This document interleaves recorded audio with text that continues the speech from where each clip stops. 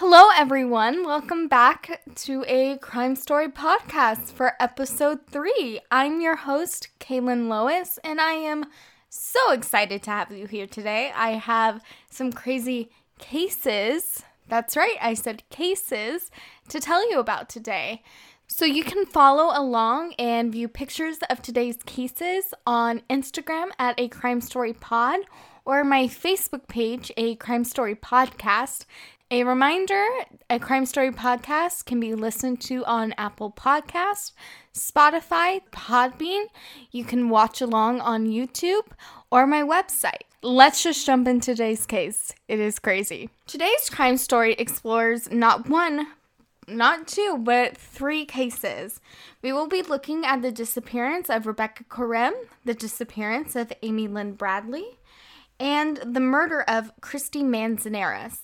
The commonalities between these 3 incidences, they all happen in international waters and aboard cruise ships. First, we must discuss international waters and the laws of the sea. At first glance, one might see the sea and the ocean as a lawless place where pirates roam and one can get away with murder. Well, not exactly. Article 27 of the United Nations Conference on Law of the Sea provides that criminal jurisdiction of a coastal state should not be exercised to arrest any person or conduct any investigation in connection with any crime committed on a foreign ship passing through territorial sea, except in relations to cases outlined in the article which relate to that jurisdiction. Okay, that was a mouthful. Let me break that down a little bit.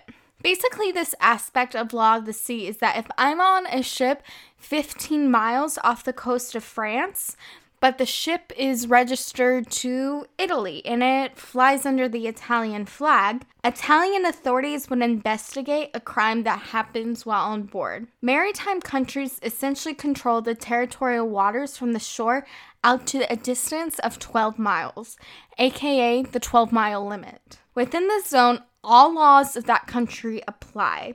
Maritime countries are also entitled to an exclusive economic zone, called the EEZ, made up of water column and a seabed out to the distance of 200 miles. Meaning in this zone, they can set fishing regulations and drill for oil, but they can't prevent a vessel from coming into their zone. With respect to international crimes such as piracy, human trafficking, and crimes against humanity, any country or international organization can theoretically claim authority over the matter using the concept of universal jurisdiction.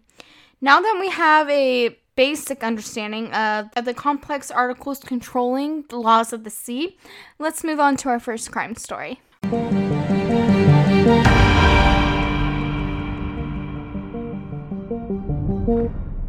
Rebecca Correm, an English national born in 1987, grew up in a loving home to 2 loving parents, Mike and Anna Maria, along with her sister and 2 foster brothers. Rebecca enjoyed the outdoors, physical activities, and even majored in sports science in college. She liked to run, bike, swim, and walk her dog, Jessie. In 2010, Rebecca traveled to London to interview with the Disney Cruise Line.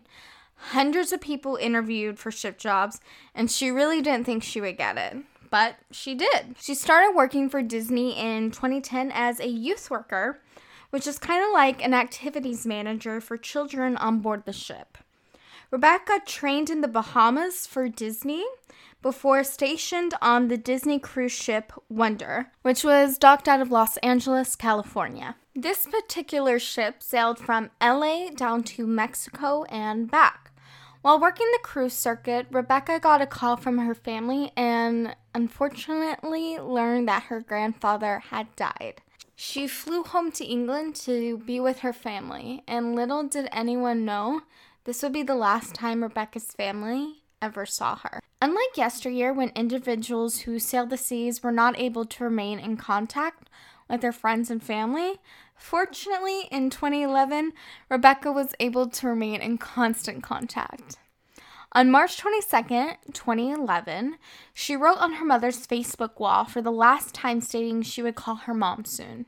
That call never came. Her parents soon worried. The next day, Rebecca missed her shift at 9 a.m. on Disney's Wonder. The crew looked for her in her cabin and the crew's lounge, to no avail. The United States Coast Guard and Mexican Navy started searching the waters for Rebecca, in fears that she had gone overboard. The ship's security team started looking at CCTV, and a camera spotted Rebecca at 5:45 a.m. In the video, Rebecca has on clothing that does not appear to be her own. It was baggy clothing, and it appears to be more like man's clothing, and she seemed distraught in the video. The footage shows Rebecca on a phone, and someone approaches her and asks her if she's okay, and she replies, "Yeah, I'm fine." Disney had registered their ship, the Wonder, in the Bahamas, and under the law of the sea, that meant Bahamian authorities took charge of an investigation. Disney flew out a Bahamian detective, Paul Roll, via private jet to investigate. The investigation started 3 days after she had last been seen on the boat, and the boat had already redocked in Los Angeles. Detective Roll spent 1 day on board. He interviewed only 6 employees and no passengers. This investigation seems lax, to say the least, and as a former Disney employee myself, I'm surprised that Disney allowed such. One of their employees was missing, for heaven's sakes. I'm sorry, it just makes me a little mad. Anyway, after several days of a stalled communication, Disney flew Rebecca's parents from England to Los Angeles. In the matter of their missing daughter, the Corrins were treated Disney style. Everything is a show to Disney, even their missing employees. According to Anne Maria, Rebecca's mother, and this is a quote, "Everything was staged by Disney. We were taken in a car with blacked-out windows on the boat's back entrance as passengers disembarked from the front. They took us to a room where they played the CCTV of Rebecca, where largely she appears to be fine." End quote. I guess they didn't show her the footage that they got of her at 5:45 a.m. because her mother said she seems fine, or maybe they did show her that footage and she seemed fine to her. I don't know. While on board, Rebecca's parents spoke to the ship's captain. The captain had a theory and an opinion that Rebecca was on the crew's pool deck on deck 5, and a rogue wave came in and swept Rebecca out to sea. Rebecca's parents found the story lacking in complete BS, as 7-foot-high walls exist on deck 5 by the crew pool. The captain based his conclusion on crew members finding a sandal on deck 5 that supposedly could have belonged to Rebecca. The following day, Rebecca's parents left the ship while Disney handled this heartbreaking matter by placing a lei of flowers on deck 5 for Rebecca. The matter seemed over, but a year after the incident, a woman emailed Rebecca's family stating that she saw Rebecca in Venice with a man. Her father did not take this sighting as fact because how could his daughter get from off the coast of Mexico / California to Italy without a passport? But the email did make him feel hopeful that his daughter could possibly still be alive. The sighting did cause Rebecca's parents to hire a journalist to play PI to get to the bottom of what happened. He actually boarded the ship on a cruise in a chance to discover the truth. Crew members told the journalist under anonymity that everyone knows she went overboard from the crew pool on deck 5 from a wave. But after looking at weather reports of that night, the ocean seemed to be calm. But then he heard another story from a crew member that Rebecca had been in a rocky relationship with a girl crew member. Apparently, a love triangle existed, and on the night in question, Tracy, who was Rebecca's girlfriend, and Rebecca engaged in a threesome with Tracy's boyfriend. That's right, Tracy had a girlfriend and a boyfriend. Tracy. Apparently, Rebecca knew of this, but she didn't want to share Tracy with anyone. According to Tracy, Rebecca became depressed and told her that she wanted to jump off the ship. Tracy thought that the night Rebecca went missing, Rebecca did just that. She jumped off the ship and committed suicide. To this day, no one really knows what happened to Rebecca. As I mentioned earlier, I worked at Disney World, and there were cameras everywhere. I find it hard to believe that if Rebecca went overboard intentionally or unintentionally, that CCTVs did not capture it. Theories on what happened to Rebecca range from a rogue wave to suicide, or possibly an accident took place. The obvious area to explore would be the love triangle going amiss theory. What about that sighting in Italy? Was it just someone trying to insert themselves in an investigation? Perhaps. We'll never know.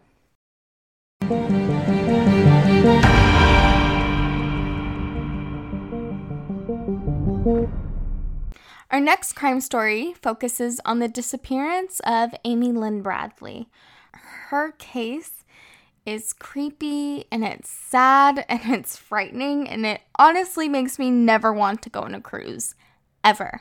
Amy, an American, was born in Virginia in 1974, and I really couldn't find out much about her personality, and y'all know how this infuriates me, because Amy was a person above all else. She had likes and dislikes and dreams and goals, and all of that is lost because of what happened to her. In 1998, her family took a cruise to the Caribbean, consisting of her mother, Iva, her father, Ron, and her brother, Brad. They all wanted to have a trip as a last hurrah before Amy and Brad really started their own lives and ventured off into adulthood. The family decided to go on a cruise to the Caribbean on Royal Caribbean's boat, Rhapsody. On the cruise, the family had a great time. They spent time as a family, went on islands to have fun, and took pictures in front of those, scenes. If you've ever been on a cruise, they have, these poster backgrounds that you take a picture in front of. There's some pictures of Amy just looking beautiful next to her brother, and it's actually really sweet. All perfectly normal events that millions of families engage in while on a cruise. On the night of March 24th, Amy and her brother Brad partied at one of the ship's nightclubs. Amy had a great time, drinking as well as dancing with the band's bass player nicknamed Yellow, whose real name is Alistair Douglas. Video of Amy dancing this night exists, and she's having a blast, not a care in the world. Amy and her brother returned to their room and sat on the room's balcony to have a late night smoke. Brad told her that he loved her and went off to catch some Z's before the ship docked at the next port, which was Curacao. At 5:30 a.m., Amy's father woke up and looked on the balcony and saw Amy's legs in the chair. Ron assumed that she must have fallen asleep out there and went back to bed. Only 30 minutes later, when he got up again, he noticed that Amy, along with her cigarettes and her lighter, were no longer on the balcony, but her shoes had remained there. Ron searched for Amy around the whole boat for an hour, and he could not find her and started to worry. Ron woke up his wife and Brad in a frenzy. The boat had just docked at their next port of call, Curacao, and Ron found the captain and begged him not to let people off the dock so that they could have a greater chance at finding Amy. The captain rejected this request and even refused to make an announcement regarding the situation. He did, however, agree to have the crew help look for Amy while the passengers were out and about in Curacao. Yellow, remember the bass player from the night before, went up to Brad and said, "Sorry about what happened to your sister."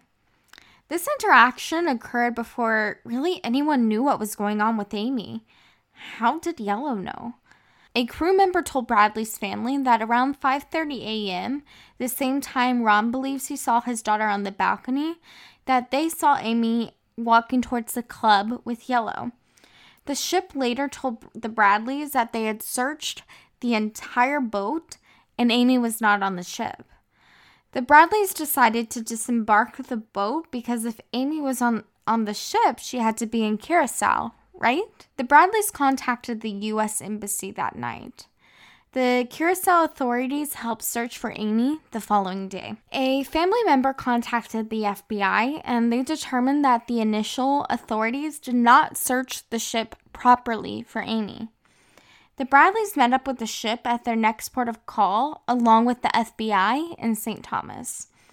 But because the boat was in international waters, the captain did not have to comply to the FBI's request to search. Thankfully, the captain did comply and allowed the FBI to start an investigation. The FBI interviewed Alistair Thomas, even hooking up Old Yellow to a polygraph, which he passed. But Alistair's story seemed to change several times over the years, and to me there's just something fishy and off about him. Another crazy detail is that when you enter a cruise, they take a stock photo of you and your family in front of a green screen, and they'll normally put the cruise ship in the back, and they'll print them out and they hope that you buy them. Anyway, the family wanted to see this picture, and Amy's picture could not be found. It was missing. While these factoids might not seem to relate to the disappearance, something was amiss, and I have read and watched enough crime stories to know that when coincidences occur, something is wrong, and I just perk up. This case becomes terrifying to me at this point. This is honestly everyone's worst nightmare. 2 possible sightings of Amy in Curacao have come to light, one in 1999 and the other in 1998.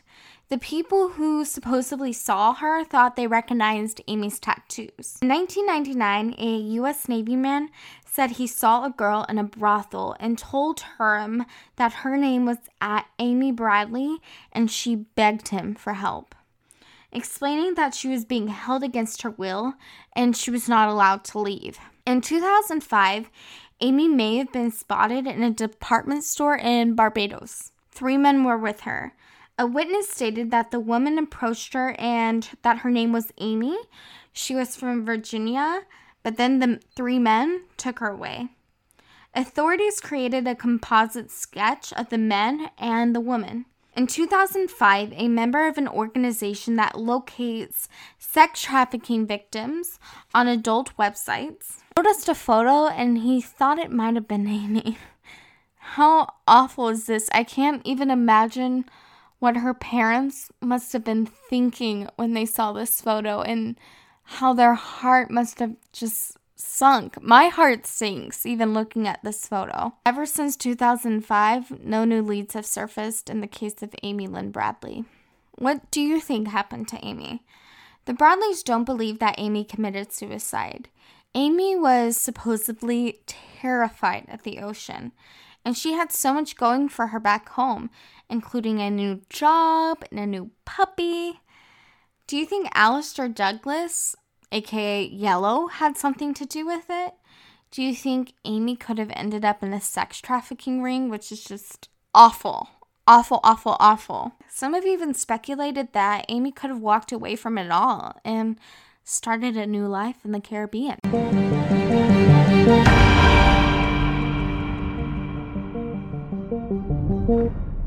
Now, our third and final crime story to take place in international waters and on a cruise ship is the murder of Christy Manzanares. Born in 1973 in Salt Lake, Utah, Christy was a mother of 3. But in 2017, her family was now living in St. George, Utah. Christy was a mother of 3 and a realtor and has been described as a dedicated and loving mother who juggled her business schedule to make her children her top priority. Vibrant personality, welcoming smile, kind heart, and compassion for everyone she met were the words used by people who knew her. In 2017, Christy, along with her husband Kenneth, planned a cruise to Alaska to celebrate their 18th wedding anniversary. I've always wanted to go on a cruise to Alaska, just to put that out there. They took with them their 3 daughters along with some extended family. On July 25th, while having dinner, Kenneth became belligerent. According to a source, he had been acting terrible all night, and at one point in the evening, Christy even asked him for a divorce and wanted him to disembark the vessel in Juneau in order for him to travel back to Utah.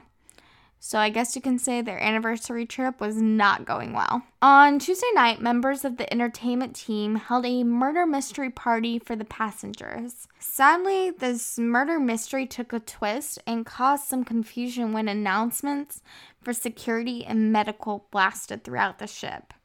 Thinking it was a part of the dramatics, around 9 p.m., passengers heard screaming coming from cabin D276. Around the same time, the Manzanerius' youngest daughter came running out of her cabin saying that her parents had gotten into a fight. Confusion turned to horror as these events were not a part of the murder mystery show. Around 9:20 p.m., medical pronounced Christy had died in her cabin. Christy had a severe head wound and blood had spread onto, quote, multiple surfaces around the room. In my research, the timeline of events gets a bit murky, but a witness did tell security that he had went into the couple's cabin and saw Christy on the floor covered with blood. More significantly, he stated that he saw Kenneth with blood on his hands and his clothing. He asked him what happened, which Kenneth allegedly replied, "She would not stop laughing at me." Kenneth then allegedly grabbed his wife's body and dragged it towards the cabin's balcony. The witness told security that he himself grabbed Christy's ankles and pulled her back inside the cabin. Moments later, security arrived. While being processed by the FBI, Kenneth allegedly said, "My life is over." "Yeah, buddy, it is because you murdered your wife." Only 7 miles from Frontier Island in Alaska, the 12-mile rule applied here, and America was in charge of the investigation of the murder. An FBI agent boarded the boat less than an hour after the murder. The ship diverted to Alaska's capital city of Juneau, and authorities allowed no one to leave the ship. Passengers remained sequestered in their cabins for 9 hours while the FBI investigated.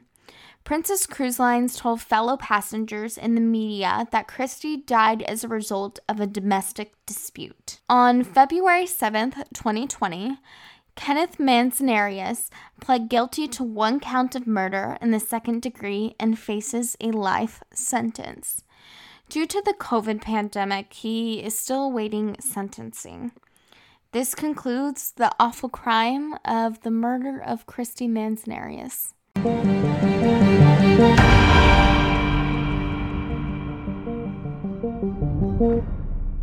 Let's review the stories. Rebecca Coram disappeared on a cruise ship while employed by the Disney Cruise Line. Do you think a rogue rave swept her out to sea? Did she commit suicide? Or was foul play involved? In the terrifying case of Amy Lynn Bradley, I personally think she was sold into sex slavery. There are too many credible sightings to support this theory. But the last sighting was in 2005. Nothing has come of her case in the past 15 years. I honestly doubt that she is still alive. In the murder of Christy Manzanerius, her husband obviously snapped during what was supposed to be the trip of a lifetime. Kenneth felt it was necessary to take a life and destroy the lives of his 3 children and extended family while they were on vacation. There exists a special place in hell for Kenneth. All 3 cases show how perfectly normal women making their way through life were victimized on a cruise ship. We see shortcomings in the law of the sea, as well as the difference between an immediate investigation and a delayed investigation. It does not surprise me that crime happens on floating cities of 2,000 to 3,000 people. Yet the legal apparatus does not seem to be efficient enough to deal with the most horrendous crimes. The conclusion that she leapt off the ship to her death seems to be too convenient of an alternate theory. And perhaps we should be more surprised that more people aren't looking to commit mayhem in this ocean, because we can see by 2 of these 3 stories that barely any investigation took place. If you or someone you know is experiencing domestic violence, please call the National Domestic Abuse Hotline for America at 1-800-799-7233 or text LOVEIS at 1-866-331-9497. This concludes the 3rd episode of A Crime Story. I would love to hear your thoughts about today's cases. You can comment on A Crime Story's Instagram at A Crime Story Pod, where I will be posting images from today's story, or you can comment on A Crime Story Podcast on Facebook or A Crime Story Pod on Twitter. Or you can even comment or see additional photos on A Crime Story Podcast on YouTube. I have also started a website where you can listen to the podcast as well as read a transcript of today's story under the blog tab. The website URL is acrimestorypodcast.wixsite.com/mysite. And I've had a few people request cases to me. If you would like to request a case, just DM me on Instagram and I would love to look into it. Thank you so much for listening. If you could please leave a review of the podcast, it helps others find it. Also, if you could tell a friend about A Crime Story, I would greatly appreciate it.